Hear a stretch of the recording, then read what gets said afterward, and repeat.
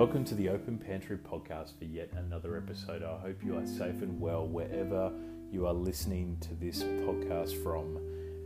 This is a series that I have named Transition, and I wanted to give back to the industry and really talk about strategy moving forward and how we can continue to operate our businesses safely, profitably, and think about a new strategy and purpose as we move forward to build a better industry. So what I've done is built this 10-part series in which I talk to industry experts in Australia, New Zealand, and the US on what they believe is the best strategy to focus on to survive.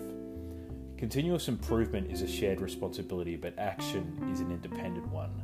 So I hope you really enjoy these episodes as we move forward in this special 10-part series and really get something out of it. So make sure you share this with people that you think are going to get some value out of it. I'd really love to know what you think.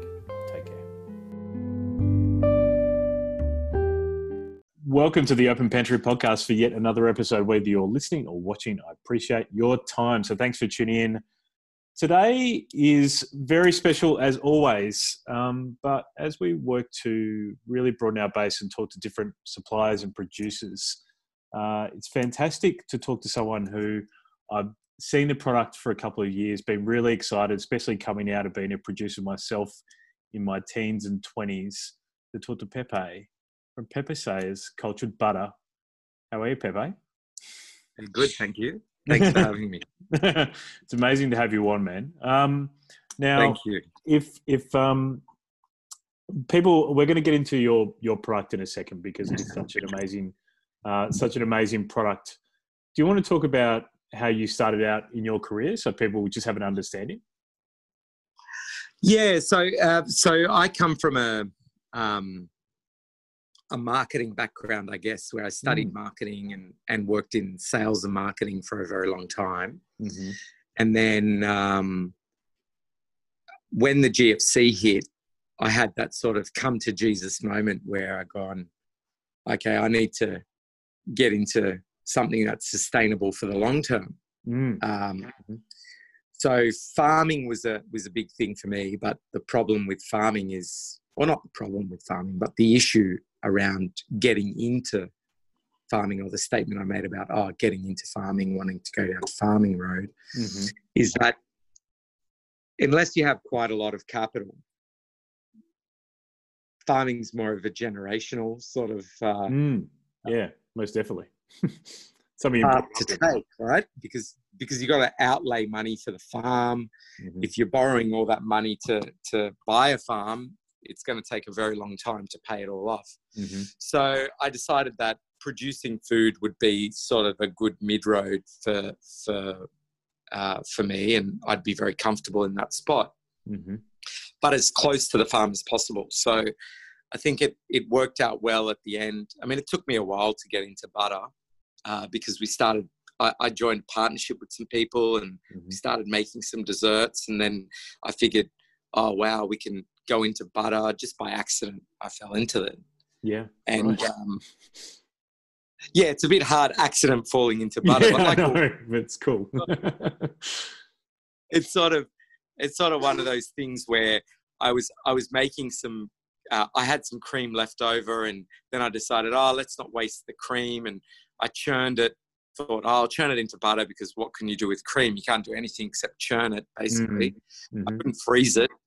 So I churned it. It didn't work. And, then I thought, how do you make butter, and how do you make good butter? And then a whole world opened up for me.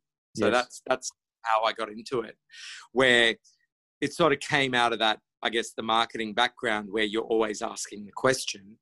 And this was no different, where I was going, well, how do you make good butter? And is there a market for good butter? And why are we all buying imported butter for? Why aren't we eating Australian butter, So like even if you turn on the TV, you'll see heaps of ads for imported butter, and you open the magazines and you go, the biggest area of the shelves is imported butter, not local butter, right?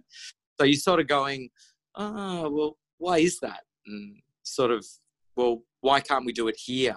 So I sort of very much focus about if you were living in France, you'd eat French butter. Yes, Yeah, correct. you'd eat French meat, you'd eat French everything, French baguette, French wheat, wine. It'll just be French, yeah. Yes. But here in Australia, I don't know what it is. I don't know whether we all just see ourselves as internationals, all in just one place, and we go, oh, no, I'm going to buy my butter from France, and I'm going to get my, wine from Spain. And it's great to have that choice because that's who we are. We as consumers, we all have choices, but it's also about making best in class available in Australia for Australians, that. So if we're making a best in class product, you're more likely to buy it rather than buying something imported. So I think it comes back to us as an industry making really high quality products at the right price. So yeah, that's where I've ended up after 10 years. So that's the background of it. Do you think it was a benefit that you had that marketing and branding background before, Pepe? Because I come from a bakery background, and the boulangers I work with, coming up through the ranks, like if it wasn't French butter that we were using, or if it wasn't New Zealand butter that we were using, it wasn't worth it. You know what I mean? Like it was always imported butter. Was it a benefit for you to have the branding and marketing focus in order to brand Pepe Saya and to be a really high quality butter that people would trust and believe in Australia? Yeah, I totally agree with that. I mean, the fact that I had some kind of background in understanding a bit of marketing, a bit of branding, a bit of sales definitely paved the way. I think if I went in it where I was just, I'm all about the product, because, that's one of the biggest problems. You've got like cheesemakers in Australia making the most incredible cheese, yet no one knows they're making incredible cheese. Yes. So we look at it like let's take butter sheets that we do for the patisseries or the bakeries. And when we first went to the bakeries, like you said, they're using French and New Zealand butter. And the question is, it's not why they were doing that. The question is, how do I convert them over to this? How do I become best in class? Yes. How can I get this product under their nose, under their skin, to believe that we can do this as well? Yes. And we ended up creating our own worst problem, because when we started, because you have to start at a point, right? Of course. So when we started at that point, say 0, and then we're working towards 2 or 1 or 3 or whatever, we ended up where we weren't delivering the best quality we could. Right. Well, we were delivering the best quality we could, yes, but it wasn't as good as what they were getting. So we were sort of, oh no, look, we need to do better than this. No, like we were learning as we were going, but we didn't have the capital to invest in the latest technology and machinery that the imported butters were made at the standard they were made. So it took us a long time to get there, But you have to start somewhere. Yeah, of course. But we were very lucky that the guys in the artisan bakery movement in Australia believed so much in what we were doing that they turned a very, very, very blind eye for a very long time. Yes. We'll turn a blind eye for 2 years, right. we'll wow. And let you develop the product. Yeah. We'll work with you, and we'll try hard to make you make a better product or help you make a better product. And I think that worked. I mean, you look at Sonoma, they were so patient with us, it wasn't that we were sending them bad product. It just wasn't. It Up wasn't to the standard they were used to, or.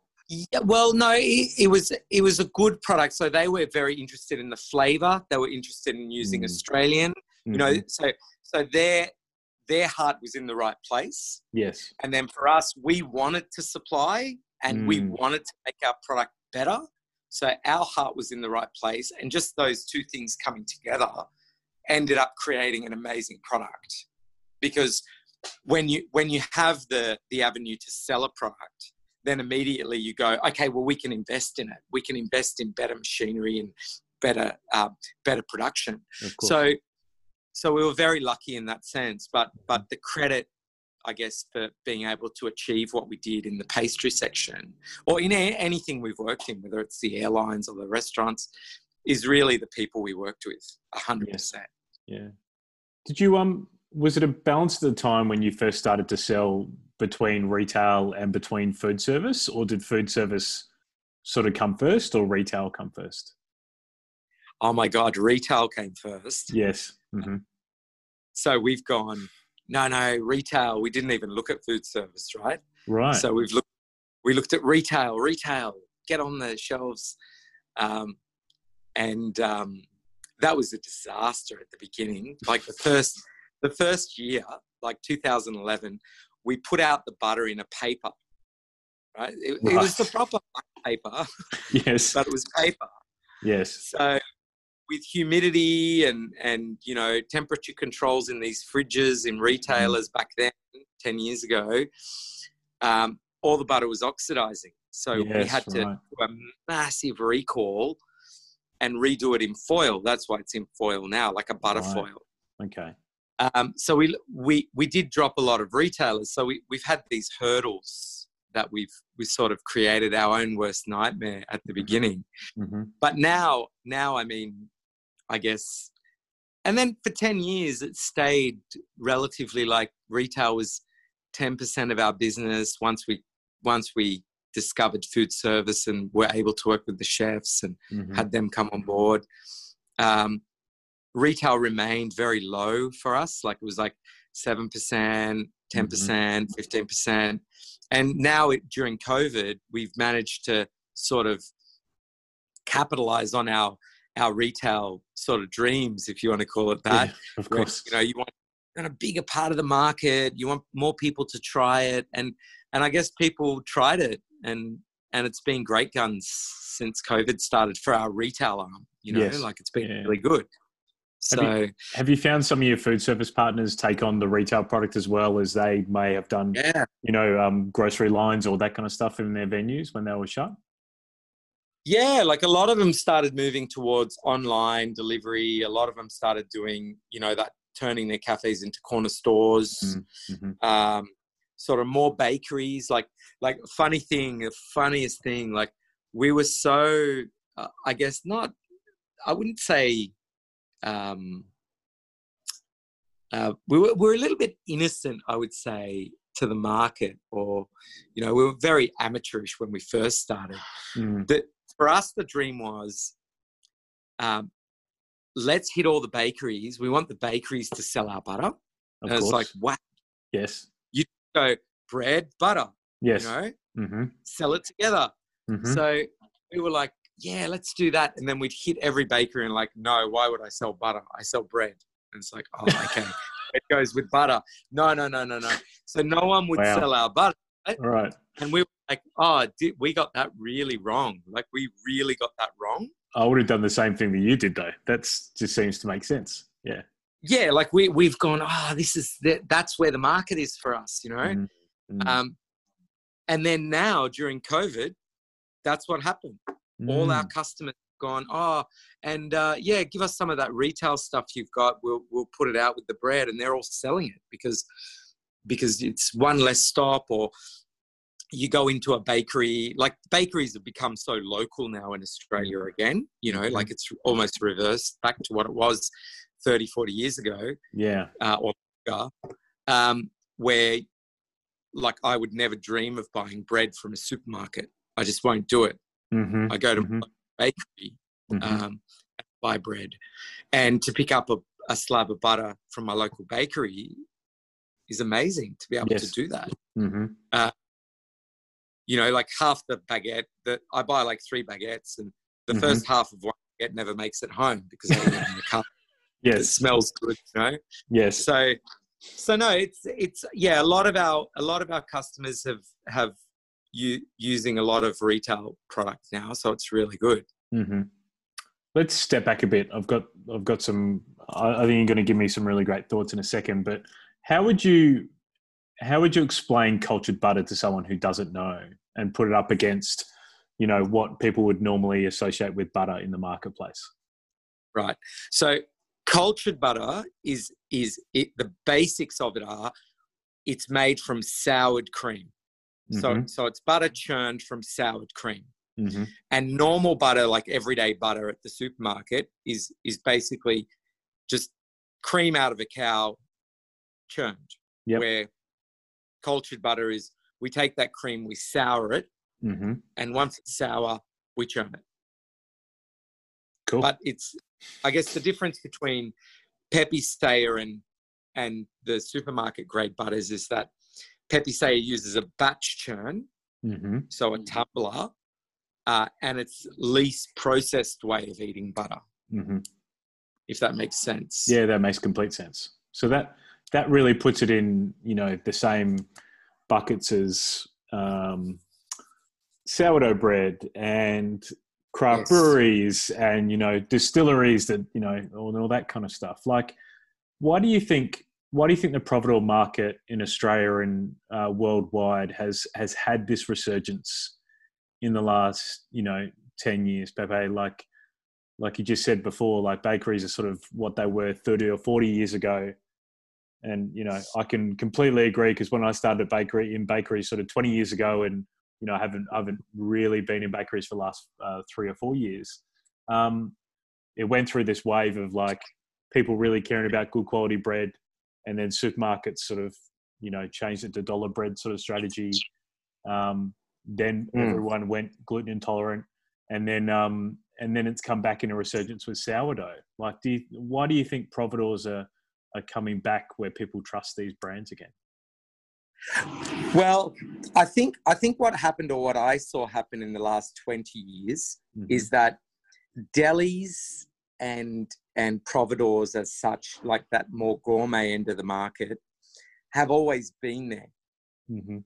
But majority of the products they sold was imported goods. Mm-hmm. So best cheeses from France and Europe, Italy, Switzerland, even the olives, the olive oil, everything, the butter, everything they were selling was imported. Like mm-hmm. All the delis I know of in the last 20, 30 years. Yes. And then what the supermarkets came and did about 15 years ago is they wanted to blur the line between a deli and a supermarket, because they wanted people to come to them and buy their imported olive oil and cheeses and all that. That's why you always see supermarkets creeping into that fine food area, and then they pull back, and then they creep back in, and this is our strategy and all that. Quite interesting. Exactly. So what I saw is that the more people traveled, the more Australians traveled overseas, the more they were exposed to beautiful baguettes and beautiful butters and beautiful cheeses. And when they came back here, there was a number of people that said, why aren't we making this ourselves here? We're talking about just general consumers that said, oh, why aren't we making beautiful cheeses? And they were the people that put pressure on the market to create our own. Mm-hmm. So what happened as more and more people traveled, more and more people were exposed to really high quality food and artisan produce, more and more people, and then producers started popping up because there became a demand. There was talk about it. Mm-hmm. And that's how I saw it. Whether you take, Sonoma and Brasserie bread were the first off the ranks for that. Yes. Yep.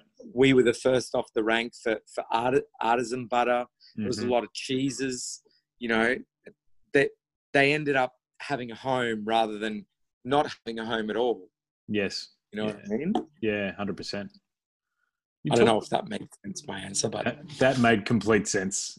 Travel makes complete sense in why Providores have come up. I totally agree.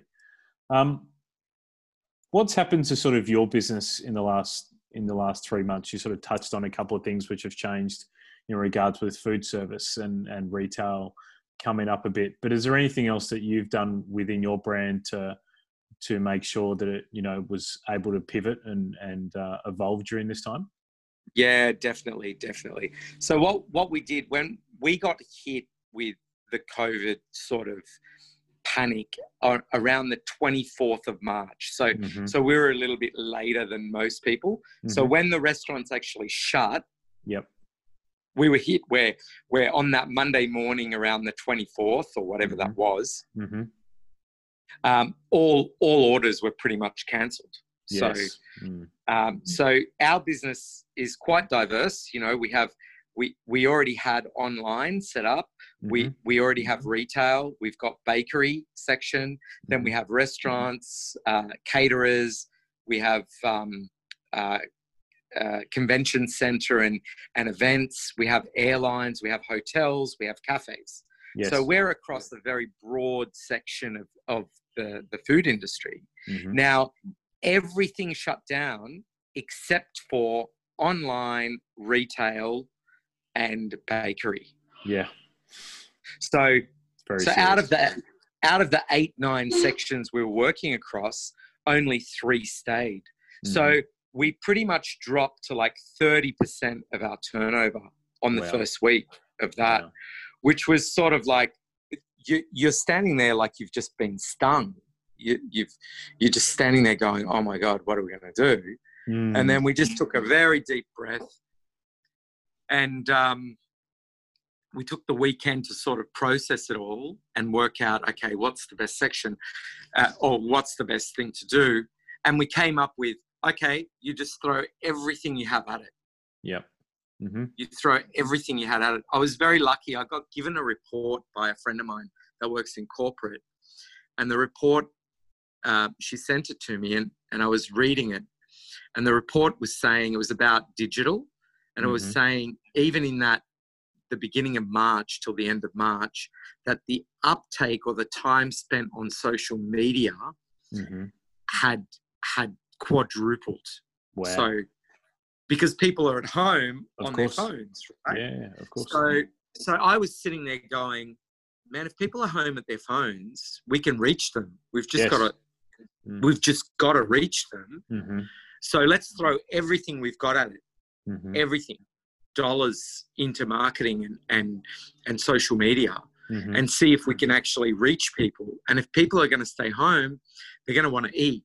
There's going to be a percentage of people that especially elderly, that have been told don't even go out, you know, like if you're at risk. So we can reach these people with really good packs and so on. So that's what we did. So we focused on letting people know that, one, we're still open. Two, we've got packs online. We can deliver straight to you. And 3, doing that, told retailers that we were available. And if you want our butter, you can have it. So the uptake from retailers was huge. Yeah. You know? Yeah. So we finally got the retail dream. Did you find that a lot of your retailers were concerned that you could shut down for this period and worried about how your production sort of might be affected, or was that not really a question that was coming through? No, I think most of the retailers realized sort of early on that even with heavy shutdowns, we weren't going to go down the road where they were going to shut the whole economy down so you couldn't buy. I mean, that toilet paper saga, that's what it was about. Yes. The fact that people thought everything was going to close, even supermarkets, because that's how they were talking at the time. Yes. But I think retailers realised, oh, no, retailers aren't going to close because the government said so. That means if retailers don't close, it means food production won't close, which means we were fine. We were just going to be very strict. So we had to put in some really strict rules about social distancing at work and sanitizing and everyone wearing masks and all that. And we cancelled all visitations to the factory, and people weren't allowed to come here and stuff like that. So yeah, I don't think any of the retailers were concerned. I think if anything, we pushed quite a lot of product onto new retailers that didn't stock our product, which has been amazing. Was it a challenge for you guys to do your production maybe a bit differently with social distancing and that kind of stuff? I mean, you're dealing with a product which, you know, you have to be really careful with anyway. You have to have really good sanitation. You have to have really good hygiene principles. Did you find it was just another system and process you had to add into your production team? Yeah, absolutely. Our labor costs went up by about 5% during COVID, just because of that. So it's very measurable on what happened during COVID, especially during the month of April and the beginning of May. So 5% extra in labor costs because we couldn't do as much as we would do before with the same amount of people. Yeah, sure. I mean, the reality is you look at it and you go, well, no one's really going to see you guys behind a closed door, so you can do whatever you want. But the biggest issue was, and as you saw what happened to Cedar Meats, is that if you contract something and you get something into your factory like COVID, your whole reputation of your business is over, right? So you're stuffed. You got to rebuild. You've pretty much got to change your name. Yes. Yeah. 100%. So everything you've achieved in 10 years will go away in an essence of that. So we were extremely strict. We like everything. It was unbelievable. We had consultants come in, our HACCP guys, our food consultants that came in and checked that, yep, this is right. Okay, that's perfect. Let's go with that. We're doing the right thing. So because we just didn't want it in here. Yeah, very, very smart play. You talked about, omni-channel's the new buzzword that everyone's been using the last couple of months, and obviously you just said you've done more online in the last couple of months. I've noticed in a lot of food service restaurants, cafes, now that they've started to reopen, they've said, okay, well, we're now not going to do takeout anymore, or we're going to really, really limit it, which each their own, but I don't think is the right thing to do. I think all of a sudden this is a new channel they need to do. Like, what are you guys doing? Are you guys just going to go with it now and say, okay, well, this is a new channel of business that we can capitalize on long term, even though you won't get as many percentage of sales for the immediate term? 100%. So what we've done immediately is we commissioned our website developers to reconstruct the whole website. We've gone out there and got some really good advice from the people in the know about how online websites and online channels should be handled. So we've got all that already in play. So by the end of June, we'll have the new website up and running. We were doing, to give you an example, we were doing about 15 to 20 packs a week out on our online channel before COVID, and we've had our online for 5 years. So it's not something for us. Yes. But during COVID, we did 1,300 packs a week. Oh my Lord. So now that sounds great, right? But what happened was there's no ice. There's not enough ice packs. What about boxes? Packaging. How are you going to deliver this? Yeah, how are you going to move it? Yeah. like the guys from Go that used to come and pick up from us would come and pick up five packs. He shows up and we've got there was one day we had like 350 packs for him to pick up. Oh my God. He goes, I can't fit this in the van, guys. I want to take it, but I can't fit it in.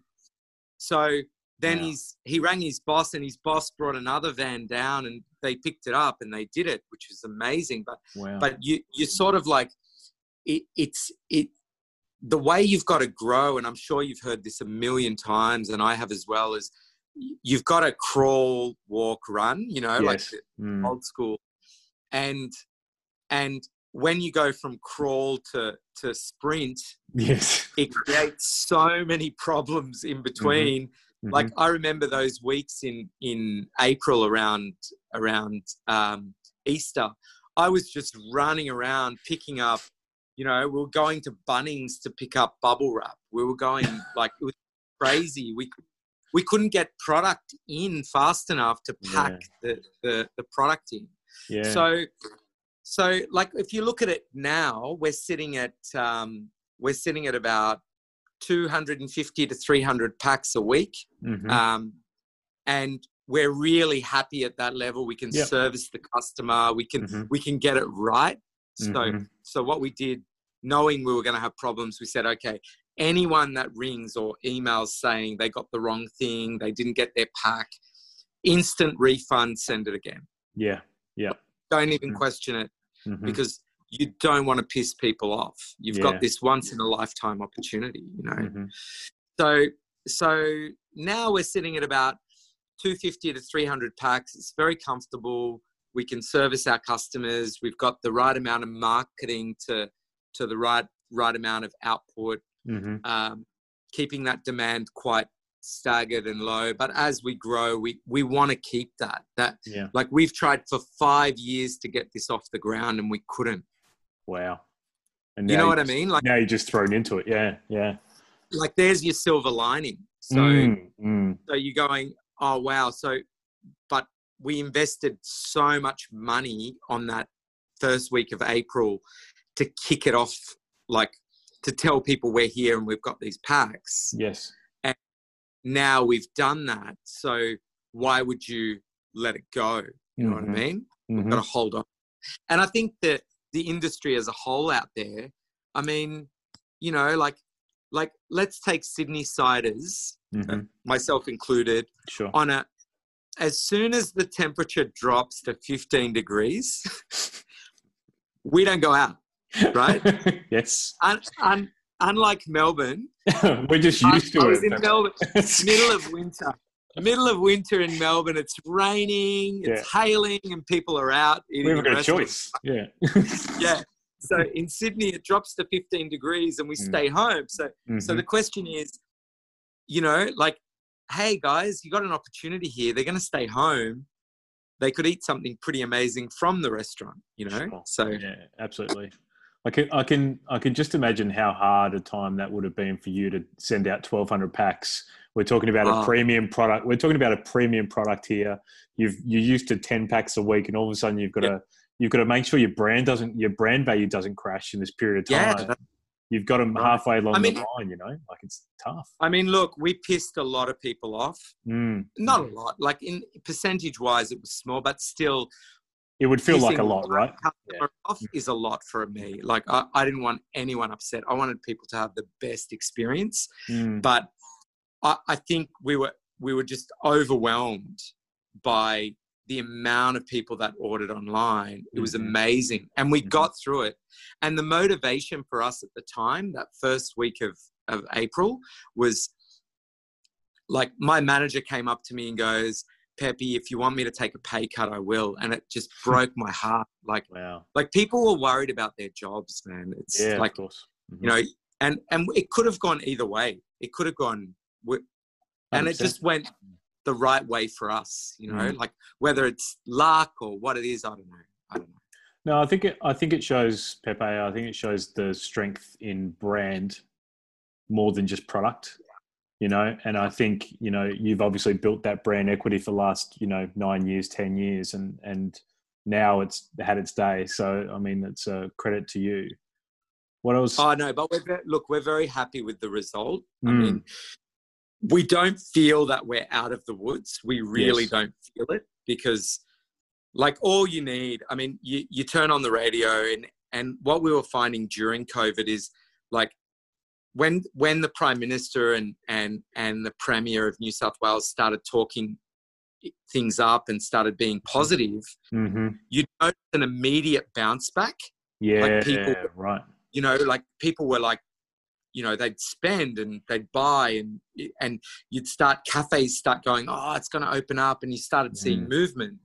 But at the beginning when they were talking things down, oh my God. So now every time I listen to the news, I go, oh, please, no more negative stuff. See something good. Yeah. Because, you know, it's going to directly affect your business. Yeah. Yeah, it affects everyone's business, you know. But look, in our case, we were very lucky in the business we had. Or we have. I mean, my heart bleeds for my friends that had restaurants that had to shut down. Yeah. I mean, that's just terrible, like what happened to them. Because the reality is the banks put your loans on hold. They don't just they don't forgive you for it. No, you still got to pay. Still got to pay. If you owe $3,000, and you're going to have to pay $3,000, but over the lifetime of the loan. Like, yeah, that's it. Yeah. It's a challenging time. What I was going to say is, you know, you've had at early stages, you've had HACCP consultants come in, you've had food consultants come in, you've been on the front foot in making changes in your business. I don't see that a lot through founders of especially profitable businesses. They're not that strategy focused. So like, that's really exciting to hear you say those kind of things today. Where does that kind of mindset come from? Does it come from a good board around you, good staff, like a good family unit that keeps you positive? Like, where does it? 100%. 100%. I mean, I'm surrounded by absolutely amazing people. Even the employees of the business are absolute gems that, if they see something wrong, they'd say it. Even if I'm doing it, they'll pull me up on it, which you need that. But from the beginning of this business, we set out to make an amazing product. That's what we wanted. And to deliver an amazing product, you've got to do everything right. Like everything has to be right. Everything has to be done properly. And, we've just got really good grounding in, we understand that, we're making a product people eat. So for us to make that, we have to have a health certificate from the health authorities of New South Wales. To underpinning that, we have a HACCP certificate from a third party. And then another thing that underpins everything we do is our export certification that we just got in. And these things, look, to renew your certificates, they cost, $1,000 each, which is, it's not big. But to get a certificate, the training you have to go through it's insanely hard, isn't it? And that's what costs you the money, not the certificate itself. It's the planning of it. So we've got quite a lot of legislation, but really good policies in place, because our guide or our path for making our product is that our kids are going to eat it. So good point. Got to be the best we can make. I thank you so much for your time today, Pepe. Last question I've got for you is like, what are you looking forward to now? You've come through this, obviously massive challenging cycle. You're coming through it really, really well. What are you looking forward to next in the stage of your business? Well, I think there's the biggest opportunity for us. I say us, I mean producers of product in Australia, and for our business, is that we really need to get people to think more about buying Australian. Now, during COVID, everyone jumped on, local, supported their local, providor. They supported their local fruit shops. You saw more and more. Like I've always shopped at my local fruit shop in Erskineville, and during COVID, he's had so much trade, and it makes me so happy, right? Yeah, of course. And we've got this opportunity to go, no, these support Australian, think about where you're spending your dollars, while the borders are shut, whatever. So I think as cheese makers, salumi makers, all the food makers here in Australia, the producers, farmers, we need to really push that message through now. Maybe not in shove it down people's throats. Yeah. If you want to buy champagne, buy champagne. You want to buy a French butter, buy a French butter. But I think if we can educate about the value of spending that money here and what that means to all of us, my kids, that guy's kids, this person over here, like it really can circulate the money more internally. Yeah, totally agree. Thanks again for your time today. What's the best way that people can find out about your product and the amazing stuff you're doing? Look, definitely Instagram, at Pepe Saya, simple. Instagram, we put all live updates, everything's there. All the links are there to go wherever you want to go on our sites, but definitely Instagram, and I'm posting everything. So awesome. I'll look forward to making some comments then. That'll be cool. All right, done. Pepe, thanks so much for your time, man. I really appreciate it. All right, done.